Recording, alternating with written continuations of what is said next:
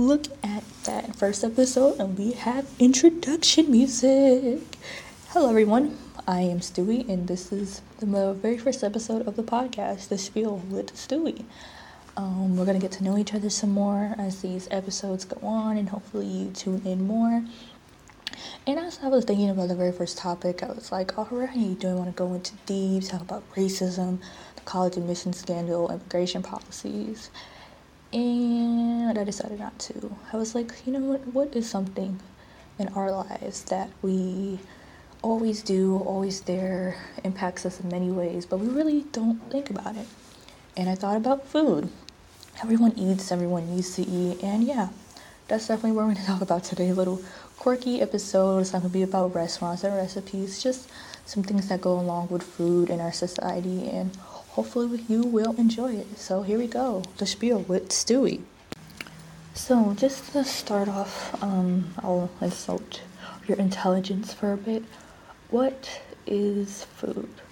Well, Webster defines food as nutriment in solid form, and that is boring.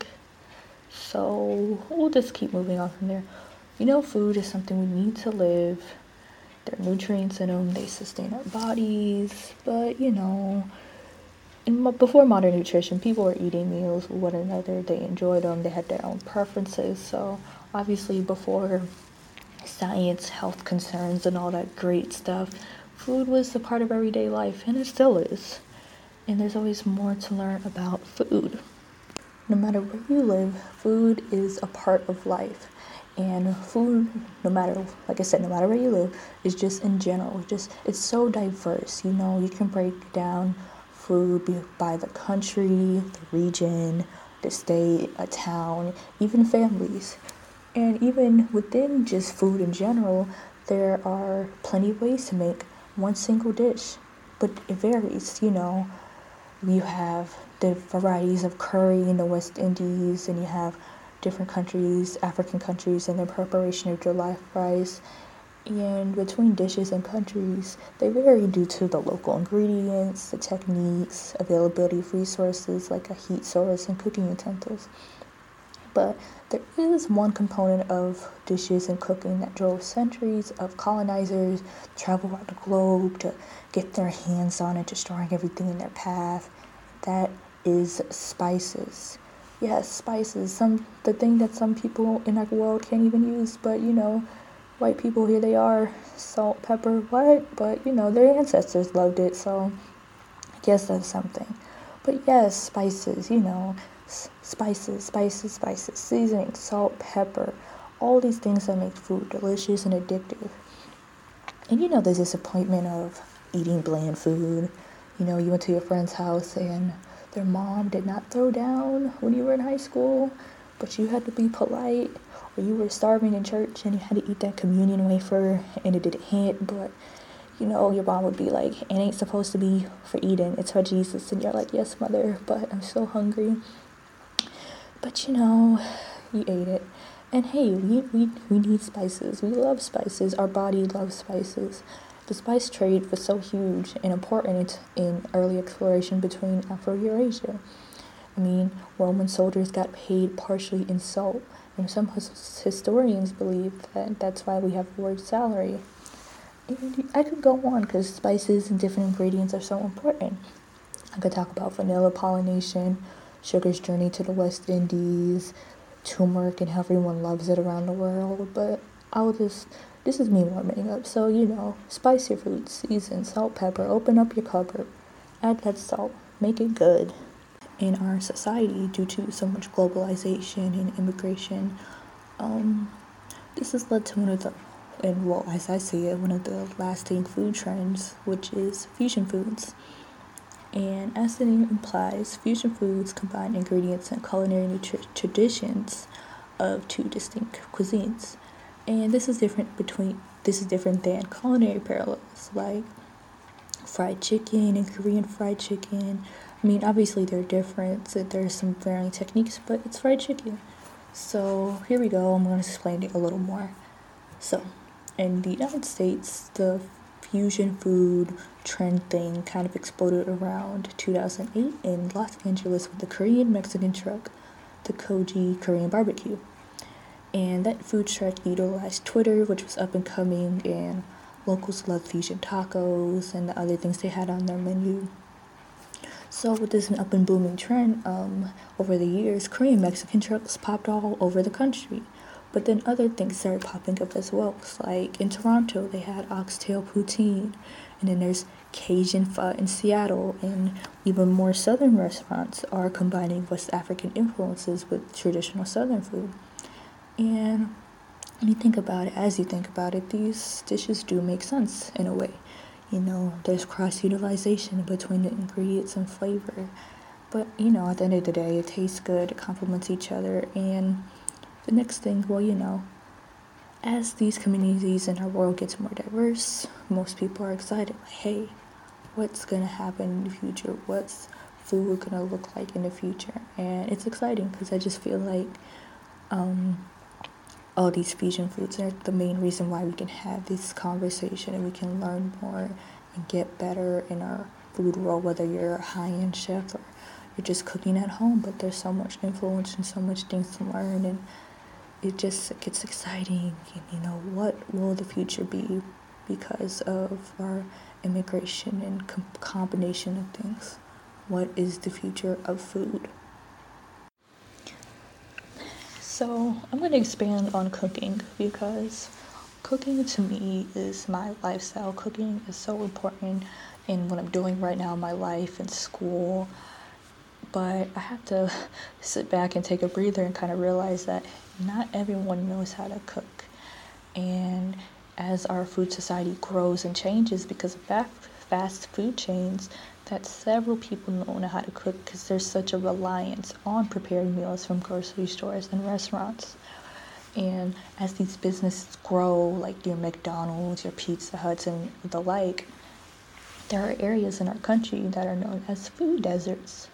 And in these food deserts, there's basically little to no accessibility to fresh ingredients, which leads to these residents becoming dependent on restaurants and frozen meals. And most of the time, food deserts are located in these lower class neighborhoods. However, on the contrast, even people who have a lot of money are still closed in the kitchen. You have apps like Uber Eats and Postmates. You just take out the app, you order your food, and it'll be right at your doorstep. So this leads to the question, what happened to cooking? How did a daily task for housewives and singles become so difficult and discouraging? And there's several theories. So there's one theory accredited to the late Anthony Bourdain, where he believed that the decline of home ec classes contributed to all this ignorance about cooking. He said that all students should be required to take it. School should educate children and the like about basic kitchen skills, how to hold a knife, ways to put out fires, and how to properly handle kitchen equipment. And around the United States, home ec classes have decreased. And for me, I've never heard of a school where it was considered a mandatory course. So as a result, many adults go out into the world and they don't know how to cook. And even with so many food shows and blogs and websites, it can be nerve-wracking and can be intimidating. And another reason for such culinary ignorance is because of convenience. As I said, restaurants are everywhere. You can get a satisfying meal for under $5 and you don't have to get out your car. Your frozen food aisle at the grocery store, that can be your best friend. You can find a meal from breakfast to the midnight snack and everything in between. Who really needs a kitchen? You can put something in the microwave, and after a couple minutes you have food right there. And nutritionists and foodies are both seeing this problem. How can we combat the convenience of meals? How can we better educate the population about their food intake? And for me, really simple. I just want to offer you a little bit of encouragement if you're not ready to get into the kitchen. Start small. there's a cup of noodles that you can put in the microwave. And maybe instead of buying the microwave version, buy the stovetop version. Read the instructions, follow them to the T, just to practice. And as you practice, there will be some failures, but there's so many resources, Social media controls us, and we're going to be on there for hours anyway, but find accounts that have recipes, that have instructional videos, YouTube is your best friend, just have the willingness to learn. Take it easy, because trust me, there's nothing more satisfying than eating your own food, to know that you took the time, prepared it, and it turned out. Because remember, as the great Disney movie said, anyone can cook. Alrighty, moving right along. This is gonna be the fun side, the health side of food. Boo. Yeah, I know. But the reality of it is, food enters our body and therefore affects them. And along with the inability to cook, fast food chains have spread unhealthy meals that are just easy to get to. The meals, they're filled with carbs, the bad kind, sugar, additives, and a bunch of stuff that we can't pronounce. And the crazy thing is, at this point of society, we know fast food is bad for us. I mean, come on now. What is really in a McDonald's chicken nugget? How much of that meat pink slush is chicken? Like, ew, but you eat it and it tastes like chicken and it's cheap, so we eat it, But as a result, our health as a society is also on the decline, because guess what? We're not moving as much as we need to. Most of us, we sit at our computers, at our desk, and we just sit there all day at work. We don't go outside. We don't get fresh air. I mean, I'll say, who exercises? Because I don't. I need to, but I'm really not doing it. So our sedentary levels are increasing, and with the rise of technology, you really don't need to leave your house. If you work from home, you can get your groceries delivered, you can get food delivered, you can have house calls. Like, you don't need to leave your bed except to answer that door. And we have TV, there are several shows that depict morbidly obese individuals. But I think that's a problem. I think we're seeing so much of the extreme, but not just a daily thing, even though that's their lives, but not something that you see constantly. There are people who are near 1,000 pounds, but there are plenty of cases where there are people that look normal, look what we think as normal, and they're facing health risk. Because an important thing that I'm going to note here is, weight is not a definite indicator of health. And the reality of it is, just as general, people need to work out, we need to eat better, substitute your high fat and sugary diets with some nutrient dense foods. In a simple way, drink more water, drink less sugary vegetables, eat fruit, not chips. Learn that the carbs you should be eating actually come from vegetables. And obviously, I'm not a dietitian, I'm not this big medical person, but you do your research, you learn a little bit, it makes sense. So adopt a better diet. You can just eat an apple. What helped me out, I bought a reusable bottle and I try to finish it every day because I need to drink more water. Take a walk during your break at work. Take a walk whenever you can. Just start moving, get better, and get some authority back over your health. That's the main thing. And as we wrap up this very nice first episode, our final topic today is the social aspect of food. I'm gonna hit this really quick. Like I said earlier, we eat all the time, and the reason why we love food so much is because we typically tie food to happy memories.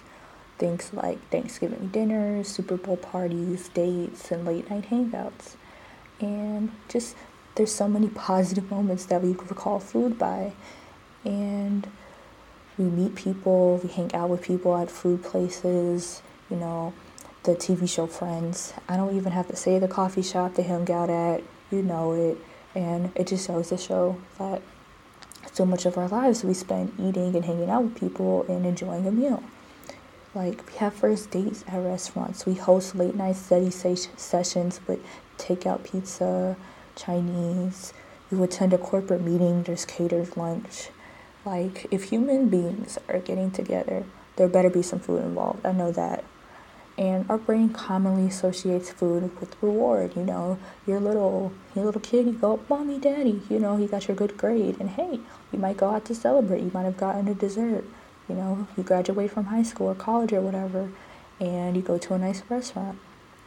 And these happy memories with food and people, it's in our soul. It's a universal thing.